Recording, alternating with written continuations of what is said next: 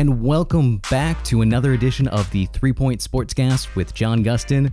And joining me today is a mainstay from Detroit Bad Boys. He breaks down all the film. It is incredibly impressive, especially if you're trying to get insight into the players or their quirks, the best and the worst of everybody, but the incredible details that Mike Snyder is able to break down with his coverage and everything else is fantastic. And who better to talk with about a very clogged up rotation?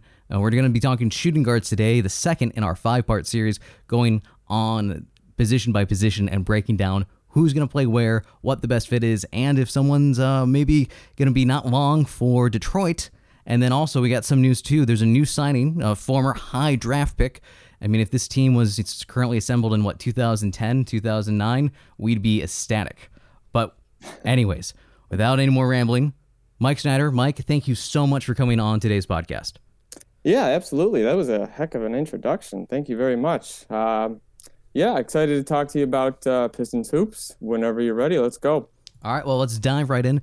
The shooting guard rotation as it looks right now, as everyone's projecting it, and by everyone, I'm just kind of general consensus, might be a better term. It's going to be Bruce Brown, then Luke Kennard, then Langston Galloway maybe, Kyrie Thompson, and then Svi could maybe even play some too as well. So there's a lot of different ways this can go. First off, when you're thinking Pistons shooting guard minutes, what do you think it's looking like just initially? That's a great question.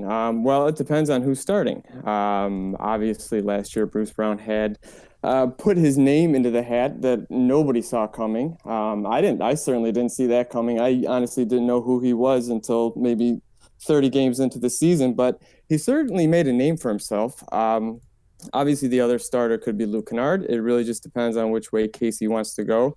It's an obvious mismatch, offense for defense.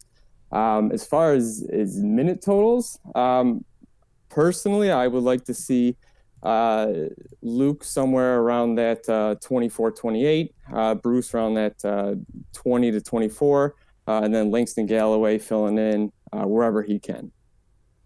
So that kind of follows the traditional logic. So you believe that Brown should go over Kennard, or at least that's the way Casey sees it. Is that something that's viable long-term, especially if part of Detroit's issues over the years has been, spacing in the lineups, especially to give Drummond space to operate? Van Gundy really pushed for a 4-out, 1-in offense. Especially the signings there kind of reflected the idea to try to at least get shooting. John Ward didn't necessarily work out that way due to injuries and other issues, but that was the philosophy. And now with Blake Griffin, too, who has both an inside and really showed an outside game last season, shooting does seem to be beneficial. Brown, he did get a triple-double for Summer League, but I could also say the same thing about Russell Westbrook as a triple-double machine, but maybe wouldn't be the best guy to pair next to, Blake Griffin, Drummond, and Jackson. Where do you value kind of the defense versus the spacing?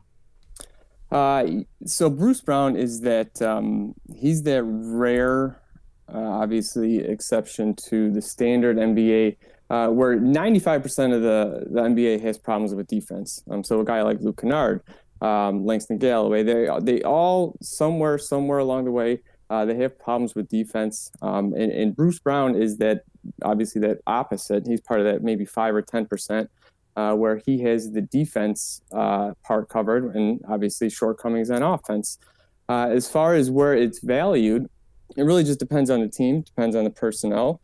For us, I would like to see Bruce start with this group, mainly because Blake Griffin's a ball handler, Reggie Jackson's a ball handler, so I think it kind of fits in more with that personnel.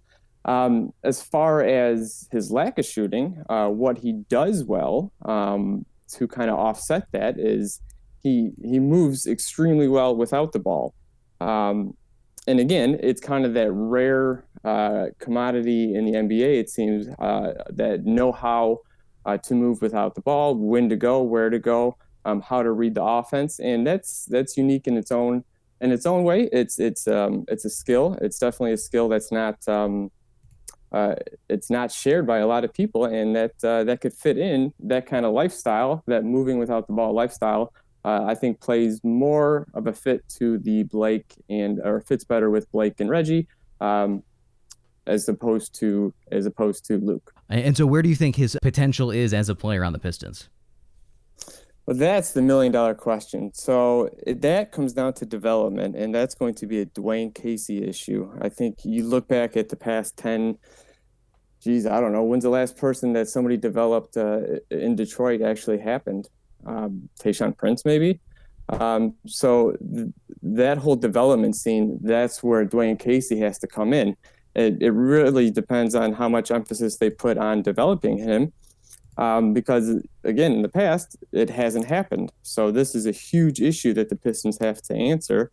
As far as his skill set, like I said, the defense is obviously there. He's got to get better shooting. He's got to get better at playmaking. But that's all something that I think he can do. So the question becomes, does he want it bad enough? All those intangible type things. Now, the defense was pretty impressive, especially when you have a rookie coming in and checking James Harden. I think we can all point to that as a moment and just be blown away that a guy comes in and it's not anything a young bull where the guy's actually awful for about 2/3 of the year out in Cleveland. It's a kid who's coming in and he's competing at a high level. However, his shooting wasn't even there in summer league, and so some people will be saying Kennard is shown he's one of the best shooters and the Pistons have had in a long time, and probably one of the top shooters in the NBA just by percentage. What do you say to that?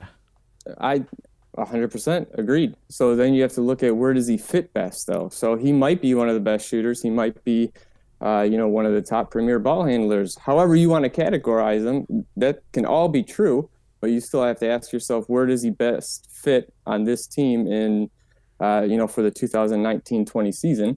And for now, as long as Reggie Jackson, who did play well off the ball last year, but as long as Reggie Jackson and Blake Griffin are both starting, I think the better fit would be a defense guy.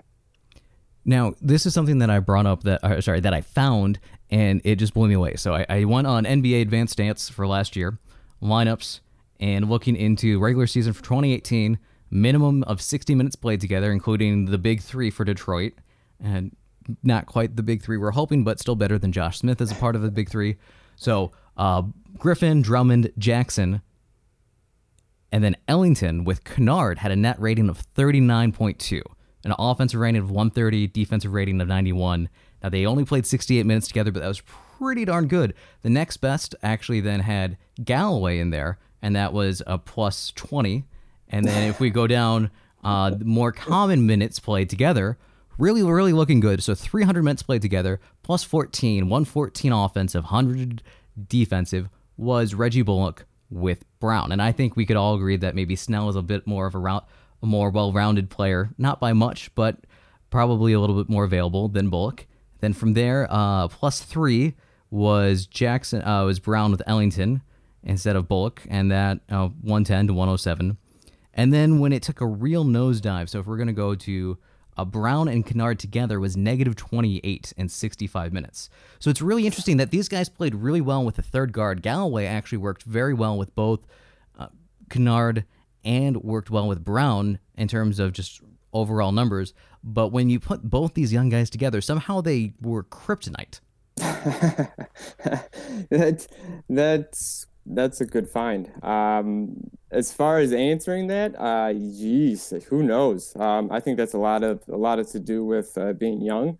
Luke was in his second year last year. Obviously, Bruce was a rookie, so that probably plays a lot to do with it. But those numbers, I mean, that you don't paint a pretty picture with those two on the court at the same time.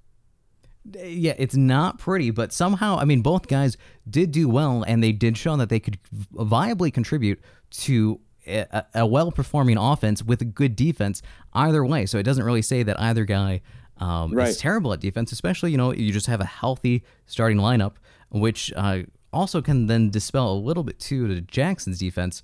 Which is more, he tries, but it's not, he's not a complete turnstile, which is something. And from there, you just kind of look, and then one part that I'm really hoping that allows everybody to shine is the margins around the edges have been drastically improved. And Markieff Morris coming in, you have hopefully a healthy Derrick Rose, which was, I think, a top 20 player in terms of player impact rating and one of the top 15 point guards just going off of advanced metrics last year. The numbers really liked Rose last year, so that'll be exciting to see. And hopefully that gives guys space to flourish. So Galloway, by just the numbers I've seen, he works well as the third guard out there, which might impact things more in the small forward, and we'll get to that next week discussing it. But Galloway's fit, because he is an expiring contract, the numbers do really like him, and Casey did seem to really rely on him too, coming off the bench. Where does he kind of stand in this roster? That's a great question. What I want to see is kind of what he did at the beginning of the year last year, where he just kind of picked his spots on where to go. Or Casey picked his spots on when to use them, I should say. And I don't think you should expect anything more coming into this year. The focus should be 100% developing Luke and Bruce. If Langston takes any minutes away from those guys, why would you do that? I don't see the point of that. It's not to take anything away from Langston. I mean, he tries really hard. He seems like a really good dude. Off the court, he seems great and everything, all that. But as far as a role on this team, unless somebody goes down, unless there's a real cause for an emergency third guard or fourth guard, I really don't know why he would be on the floor. You don't see him playing over Sekou? All right, let's just break into it for a moment. So then the backup small forward, that's going to be a question here, because it's not going to be Markieff Morris. He's not his twin brother. He's slightly taller, just doesn't have that style game. Sekou, very raw rookie, very young, at least allegedly. There's some, I think, questions coming up about what his actual age is, but we'll go with it now. We got Thon Maker, Sekou, just international man's of mystery.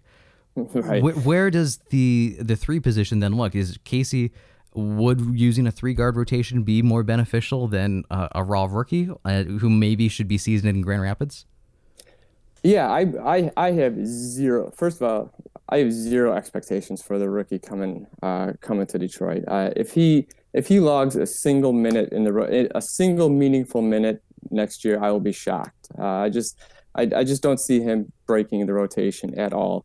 With that said, as far as why is Langston out and everything, I think it's, as far as filling out a lineup, it's more of a lot of it is skill set and roles as opposed to positions. So it's more of point guard, wings, and bigs, and I think that's where Casey's going to go more, instead of traditional trying to fill any kind of singular role. But it'll be interesting to see. I think you got all kinds of people that could step into these roles and into these positions, and it's including Tony Snell, how he plays into it. That's going to be big. So if we're looking at, we got now a couple of other younger guys here too. Then you got Kyrie Thomas, and then Svi Mykhailiuk. I'm just going to rush through the name. I need to get an official pronouncer on that. There's going to be quite the international language and use of consonants over development for Pistons fans. So that'll be good. We're all going to develop our language skills together. But where do you see some of the younger? So last year was a real youth movement in terms of just Brown getting right in there. He cemented himself. Now it doesn't leave a whole lot of else for development time at shooting guard. What's going to happen with kind of the back end of that position?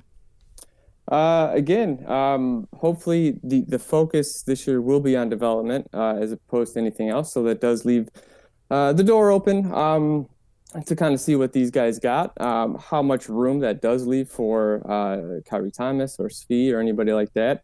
That just depends on how much focus exactly Dwayne Casey wants to put towards development. Again, I'm hoping it's a lot.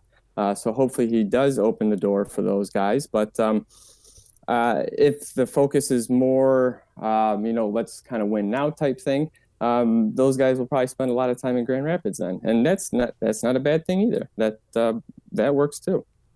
So just going to jump around here a little bit as everything's tied together. Grand Rapids, there's been some discussion of moving to Detroit. I know you said you kind of are more in that area. Is that something that you'd be in favor of as a fan, to have it be closer to Detroit? I think personally I like it because I'm in this part of the state. I'm more west. I like the ability to go down to Grand Rapids. It's more convenient because Detroit doesn't always make sense for me. But I also do understand from a logistical perspective, having young guys train at sharing a facility with Oakland, the University of Oakland, that makes sense from a logistical perspective, but maybe isn't the best for fans across the state. So where do you kind of weigh in on that?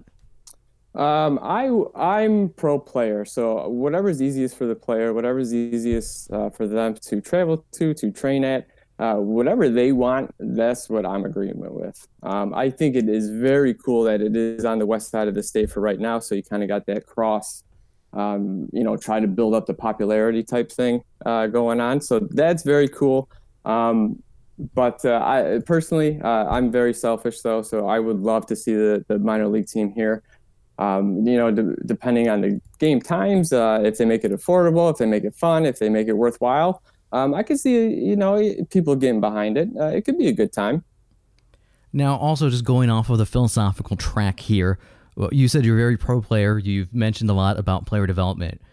There's kind of seems to be two tracks of thought, and maybe the Pistons management are somehow right in the middle. First track is we've got Griffin. He's on a max contract. He is a legitimate superstar.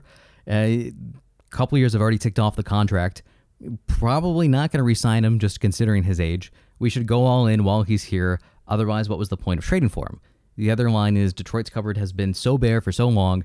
There's been so many miscues. We need to just kind of tear everything down and focus as much on developing. And now we do have a significant number of young players who do show some potential and could be positive contributors on a good team at some point in time. Management right now is kind of doing both of that. They're not going all in and they're not going all out. They're still keeping everything. This year's moves around the margins, as we talked about, bringing in Tim Frazier as a legitimate third point guard. I am so excited. I've never been so excited about a third point guard in my life, but Tim Frazier has brought that out of me of, oh my gosh, it's not Jose Calderon. God bless Steve Blake. It's not Steve Blake. We have somebody here. It's not Jameer Nelson. I'm just going to keep going off the list. It's so bad. The last point guard I remember that was pressed into service that wasn't absolutely awful was Bino Udrih. And the fact that the Pistons front office has me pining for the days of Bino Udrih is insane. But that's been handled. I think that's great for the team. There are moves here that show they are trying to compete, but it's not, spending over the top. Where do you think that what's the right way to do this? How do you handle having an all-star, but also, a team where you've got, a guy who's so basically as close to 18 as he can possibly be, incredibly raw. You've got multiple rookies under contract, but then you also have a superstar who's over 30. Right. So there's two ways to look at this. You're either looking at this from the front office point of view or from the fans' point of view. From the front office point of view, what they're going to do is they're going to try to build the best team around Blake, without committing to anything long term, without giving up assets, but trying to compete right now the best they can, while playing out the rest of his contract. Let all these dumb contracts, expire so they can move on and have a fresh start. So that's what they're doing, and that's what they're considering competing now. Where I think the mix-up comes from is the fans' definition of competing now and winning now. That means going all in, either all in or all out type of thing. And so I think there's this mix-up of definitions of what actually competing now means. So the Pistons think it's compete the best we can without doing anything stupid. While the fans, I think it's more or less, either do the process like Philadelphia or, try to trade for Russell Westbrook or, fill in the blank star and try to win with Blake while you have the window. Tom Gore's already said he's not going to trade anything and this is how we're doing it. So, I mean, that's what we're rolling with. So in that light, then do you think, because we're not trying to go all in, and Detroit's been, in theory, needing to be rebuilt for years. I mean, let's be honest. We saw this under Dumars. He tried to tool on the fly, and that went spectacularly. I mean, there's the not Chauncey, Charlie Villanueva. It's the headbands. It's totally the headbands and the haircut together. That's the confusion. Not the skill set in any way. Charlie Villanueva, Josh Smith, Brandon Jennings, who I will contest that Brandon Jennings was pre-Steph Curry for that, 20 games before he tore his Achilles. Brandon Jennings just is always going to be in my heart for 20 games. And he'll always get love here. There's so much. But, and then their whole Kevin Durant with the Achilles. But anyways, not our issue. But this team, the issue does come down to that youth movement is underway, but a draft pick was given up to get Griffin, who Shai Gilgeous-Alexander wouldn't have looked too bad on this team. If we get to say hindsight and just kind of judging it, was going after Blake Griffin the wrong move? No, and here's why. It's because Blake, we can all agree that this team isn't good enough to win a championship. But what he does do is he changes the dynamic and the culture, the environment, the atmosphere, everything, all the stuff that actually matters. He changes that just by his attitude, just by the way he conducts business, just by the way he plays. Obviously, he makes mistakes and everything like that, but the way he cares about things, that matters. We didn't have that before. We haven't had it since really the Going to Work crew. So you can trade for all these people. You can go for home runs. You can go for the Philadelphia style process, but if the culture isn't there, if it's not right, none of that matters. So I think trading for Blake, even though it's his era, the Blake era won't end in a championship. I think if this gets turned around, people are going to look back and say, well, that's the obvious, that's where it started. That's where the real turnaround started. Now, in the hypothetical, looking at this season, let's say Jackson is healthy. He can play in 65-plus games. 70 games for Griffin, because this team really does need Griffin, or else, as we saw in the playoffs, it's not pretty. Right. And hopefully Markieff is healthy again, too. So this whole team is the mash unit of, if everybody's healthy, this could be really good. So let's say Arnie Cantor's magic rubbed off on when he came back for a small reunion tour. There's magic in Detroit, and everyone's able to stay healthy because they're not out in Colorado and climbing mountains or having fun in Los Angeles and twisting their ankle as they're skateboarding down lovely boulevards. Instead, they're in Detroit. They're stuck inside in the snow. The snow cushions any fall. They're safe. If this breaks right, you've got a team where that competed really for a 6th seed until the last 2 weeks of the season, where they just couldn't win a game. They're 6th seed at best. Things have opened up a little bit more because Oladipo's injury. Who knows when he's going to come back?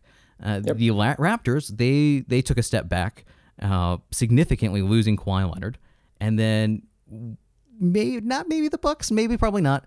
They did lose Brogdon, who I think is really good, not great. The 76ers, they lost Jimmy Buckets. There's a lot of question marks up in the air for the East. So I think if everything breaks, this is maybe a 6th, 5 seed, super optimistically.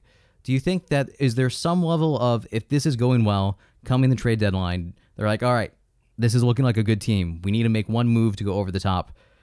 What do you think is the max price that the front office should be willing to pay to, let's say, land a guy like Drew Holiday, or taking a step back, Otto Porter, like that one maybe guy who's going to be a really solid contributor, but not going to be the superstar level? Man, that's tough for me, because I think that goes against what I think they're trying to do. If they're gonna trade someone, if they're gonna make a move at the deadline, then the team has to make a move into the next tier. So it can't be a move to go from the 8th seed to the 6th or 5th seed. It's got to be a move significant enough to move them up a tier, or else what's the point? So if it's going to cost that much, if a player is needed that significantly to make that move, it's going to cost a lot. So I hope they don't go that route. If they did, man, I really don't want to see him give up anything because I really hope they're building for an actual payoff instead of, like an Eastern Conference semifinals climax. I know it doesn't answer your question, but I hope they don't go that route. These are all philosophical. It's all discussion points. It's all nobody knows what's going to happen. I mean, one day Tom Gores might wake up and say, he wants to sell the team, and other times, he's like, we're in Detroit for life, and we're in downtown Detroit for no reason because the Palace was fantastic. And some people in the office still didn't know why the move was made. But Detroit, it's downtown Detroit, and it's right there with everything else.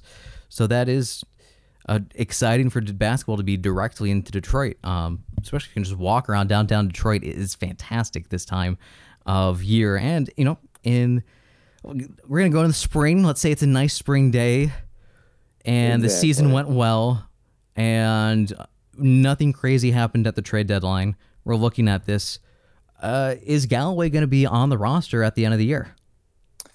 I think if there's a number one target for someone not to be on the roster, I think he would be, he's got to be at least number 1 or 2 on the list.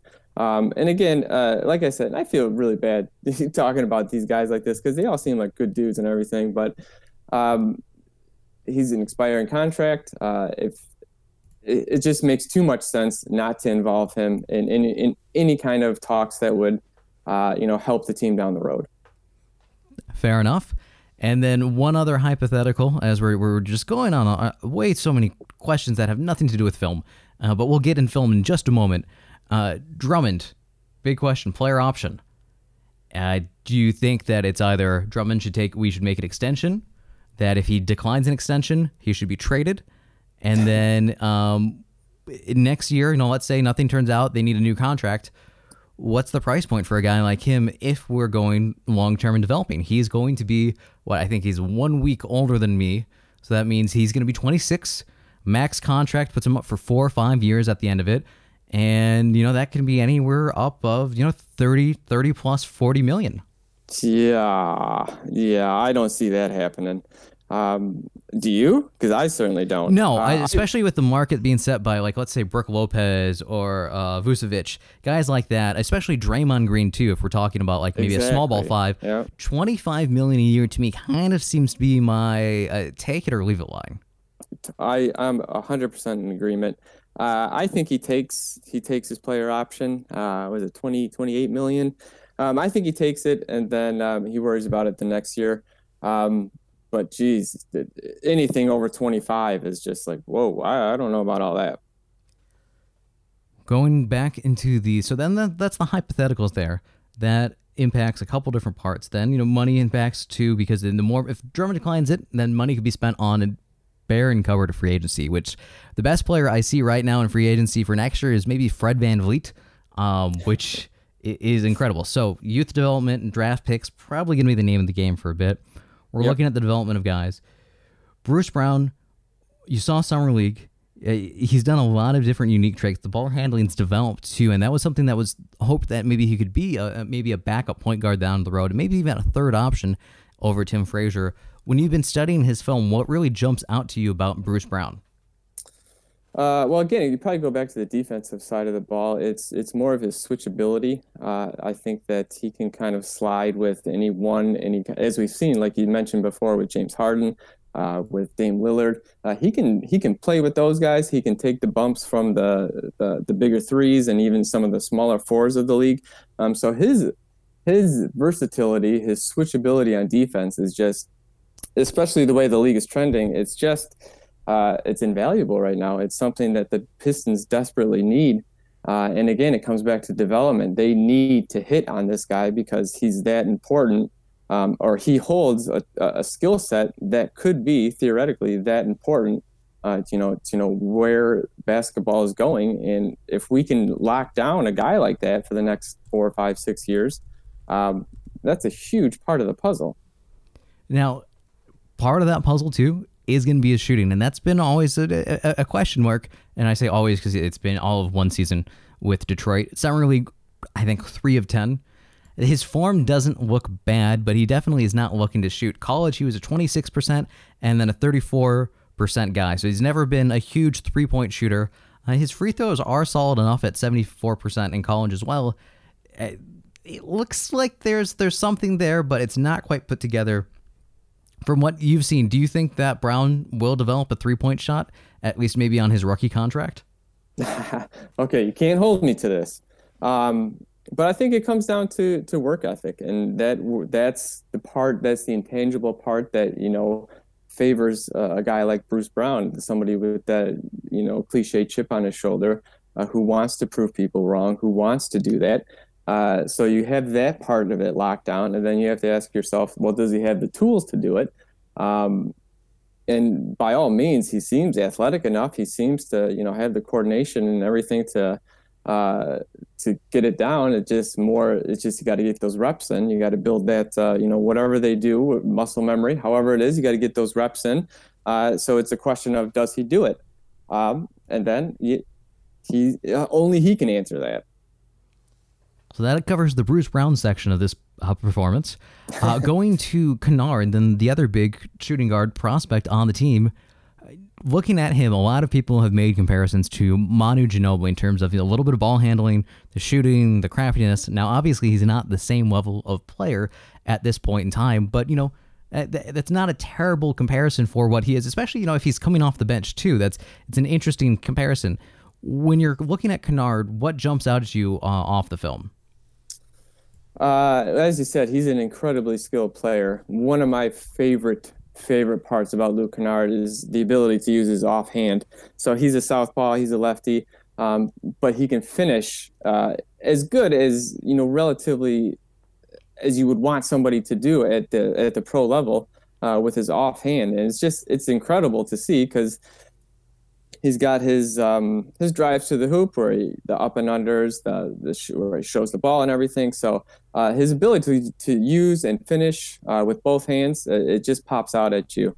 Again, he's smart. He reads the floor well. He reads the flow of the game. He knows when to, as far as the offensive side, he knows when to slide with the pick and roll. He knows when to balance the floor when the shot goes up.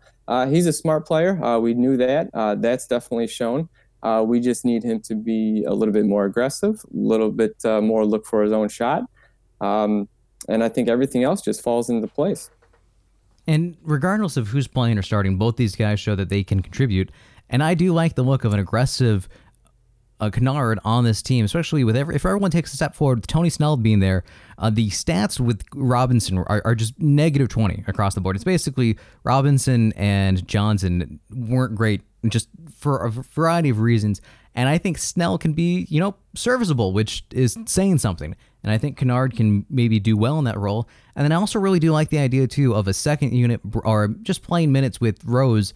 Brown kind of, covers the defensive gaping hole that is Derrick Rose, but also provides a second playmaker. And I think that these guys, just because their skill sets, they're not just one-faceted guys, that they can fit kind of across the roster in multiple different ways, that it's going to be fun to watch, which it is hopeful to say that, it's nice to say that a Detroit team is going to be fun to watch in 2019. I'm 100% agree with you. I think that if you look at this realistically, and again, I come back to it, we all know this team's not going to win the championship. So you have to take a step back. Okay, if they're not going to do that, then what realistically can we root for? And the development of Luke, of Bruce, of I'm not even trying to pronounce his name, the rookie draft pick. That stuff matters, and it's not going to pay off it may not pay off in the Blake era, but that stuff matters. So it's, for me, that's what I enjoy watching. I've written off championship for the next couple of years, and I'm cool with that, because I wouldn't expect it. So that's what I'm rooting for. That's what I'm looking for. Now, something that is a little bit head scratching, and no one's quite know how it's going to work out to be watching. Michael Beasley, he's been signed to a non-guarantee contract, but it's really interesting because this now puts Detroit at 16.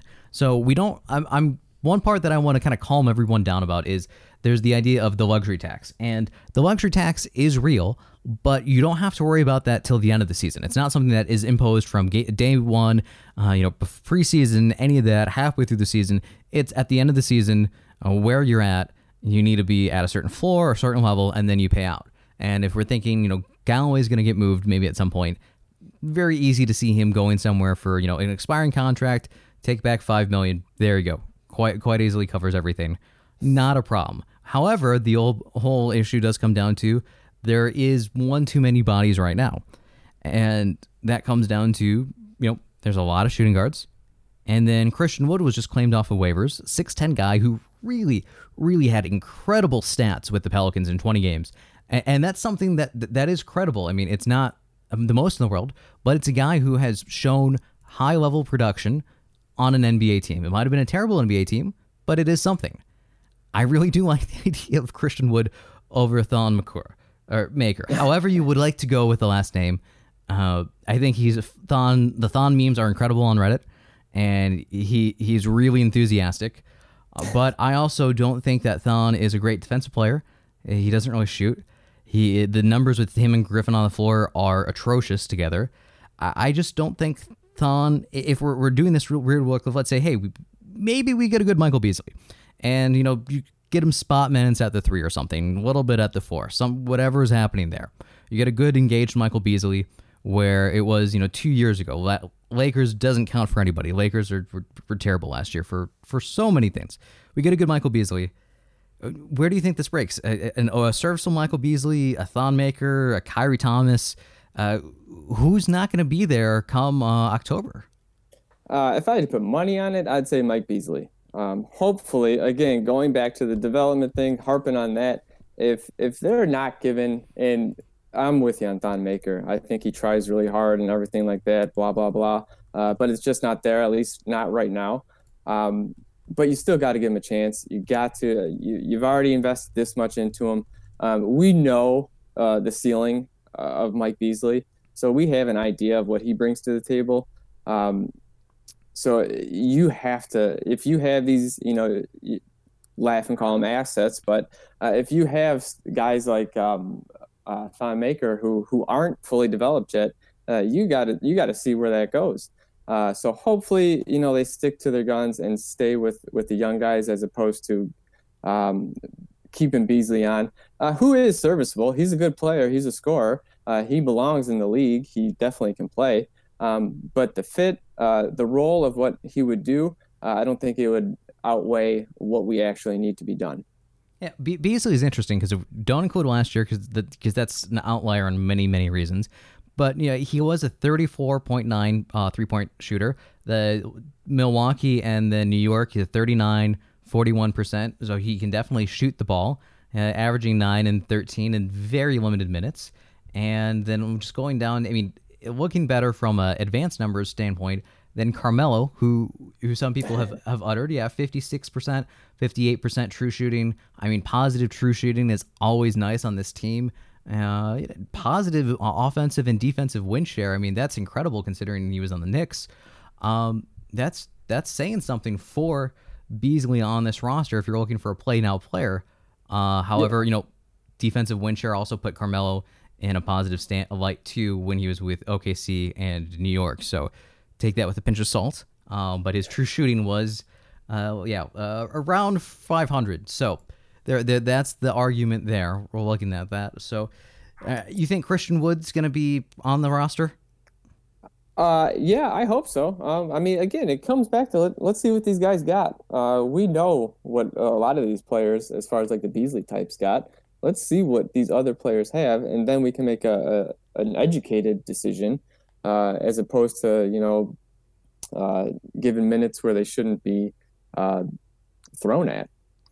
I have to say, from one person who communicated to another over social media, hearing the words educated decision and rational and patience in this day and age, especially when what you can see on Facebook, especially like, let's say, comment sections for news things or local news, and it's very refreshing. And hopefully that, this front office, after some highly questionable decisions where you're shipping out a pick to get rid of Ben Gordon and being impatient, that things kind of gel together. So before I let you go, you've watched, what would you say, easily over 100 hours of film in a season? It's way too much. Yeah, so way too much. What would you say in this current iteration of the team, what have been the best? What was the best thing you've ever seen to come out on film, and what's the worst thing you've seen to come out on film? Holy, like a theme or a singular play? Singular thing that a trait that or unknown thing that Reggie Jackson is incredible using his left hand attacking the basket. Like, what's one attribute about something that everyone incredibly underrates, and what's the one thing everyone completely overrates or overlooks that's rather problematic? I got what you're saying. So going back to Reggie Jackson, we all know what he is on defense. He's not the best, right? Especially man-to-man, he can get kind of beat up all the time. But one of my favorite things to do about writing is, pointing out, a strategic type of move, or, what's this called? It's called boomerang, and this is why it's called that.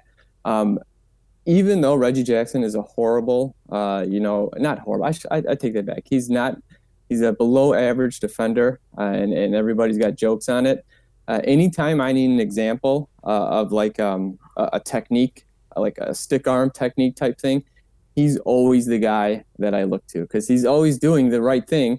It's either just at the wrong time or too slow, or whatever the case may be. But whenever I need an example, he's definitely the go-to guy. So that's always fun.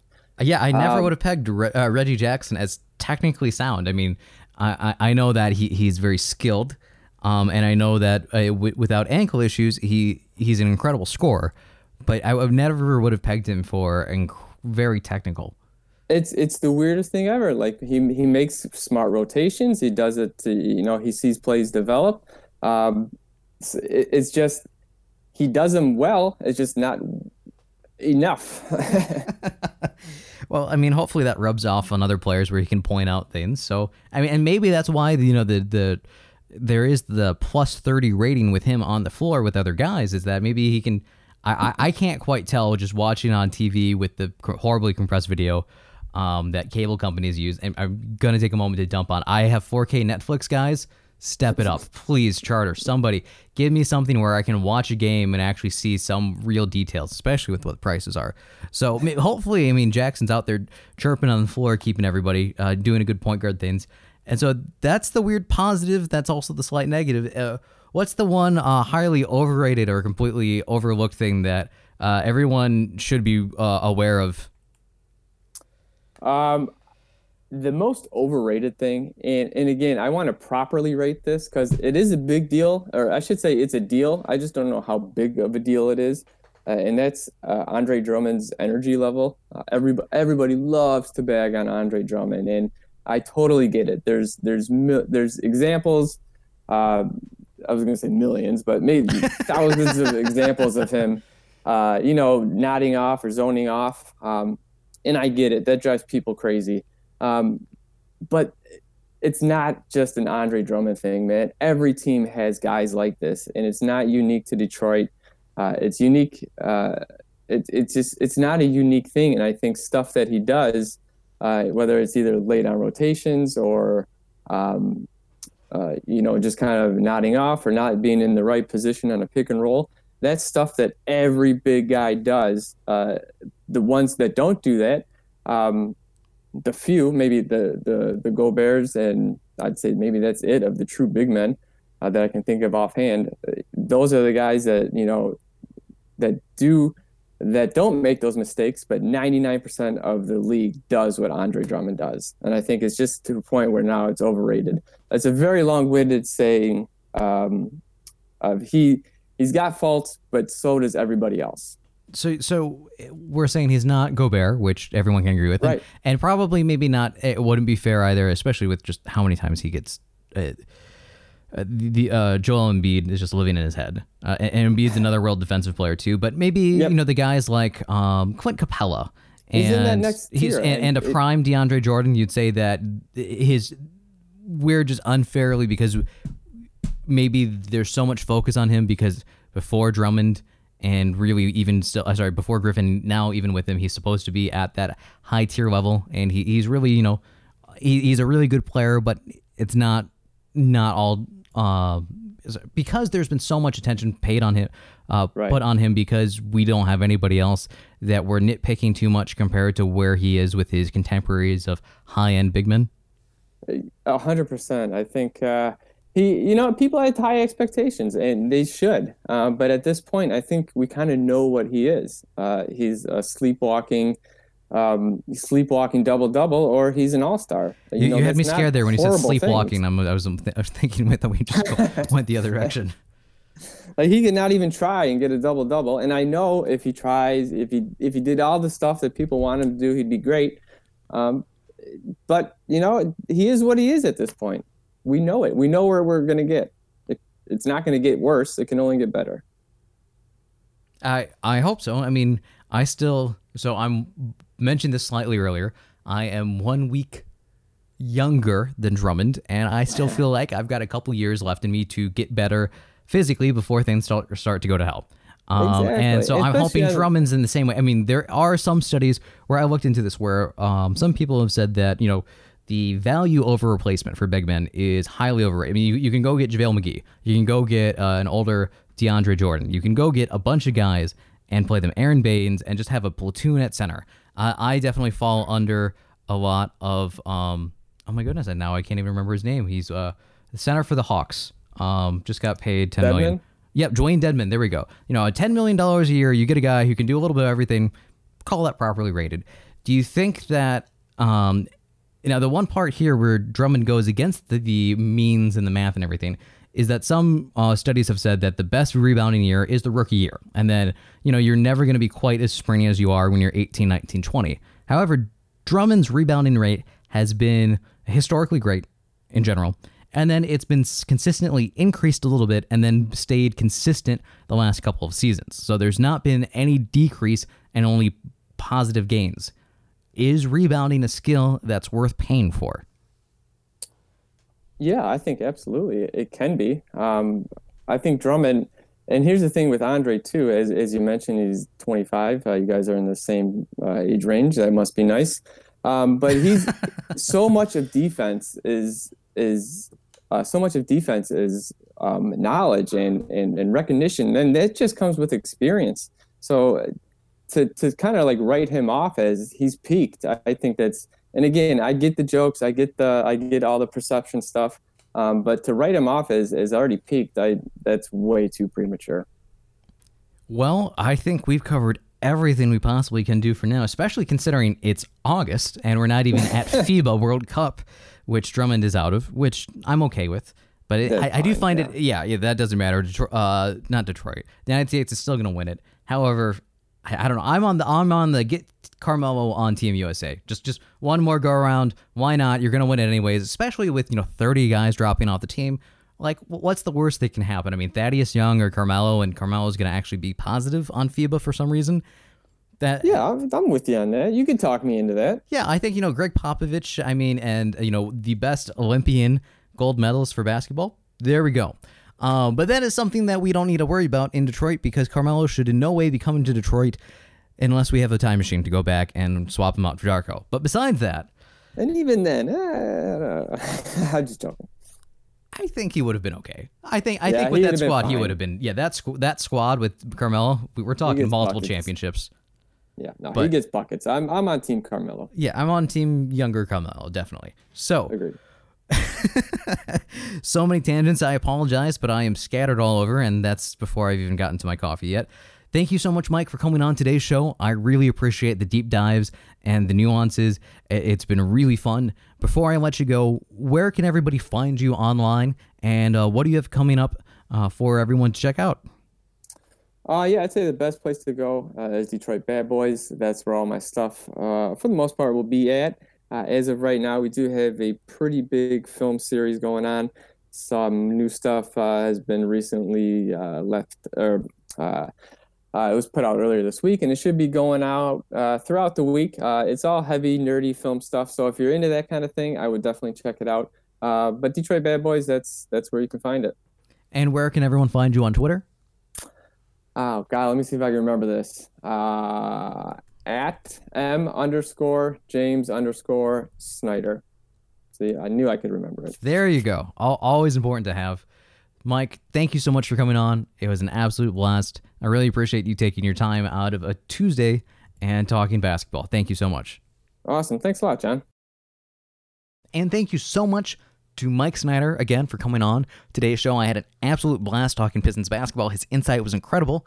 I hope you enjoyed the interview as much as I did. Sorry for being MIA the last couple of weeks. Some real world stuff came up, car issues and other stuff, and work schedules. It's all getting taken care of now, and it's been a little hectic, but I'm really enjoying jumping back into this. Next week we'll have small forwards. I promise next week we will actually have small forwards on the docket. Not quite lined up with the guests, but you're going to love whoever it is, whether it's one of our usuals or maybe somebody new. Maybe it's you. If you want to come on the show, you can always share feedback with us too. You can follow us. Please follow and like us at The 3 Point on Facebook. That's 3 spelled out, Facebook, Twitter. You can also subscribe to the show through Google Play, iTunes, Stitcher, and we're now on Spotify as well. So please check us out there. $20 gift card winner is going to be announced right after this podcast is live. And then after that, we've got another $20 gift card winner being announced. Sorry for the delay on that, but technical details have been figured out and ironed out. Another $20 gift card is going up for the month of August. So please, all you have to do to be entered in that is like and retweet, or like and share on Facebook, and then that gets you entered into the drawing. We're going to be doing this instead of spending $20 a month on advertising. Why not give it just straight to you guys if that's what it's getting spent on anyways? So thank you so much for listening. Hope you had an absolute blast talking another episode of Detroit Pistons basketball, and I will talk to you next time.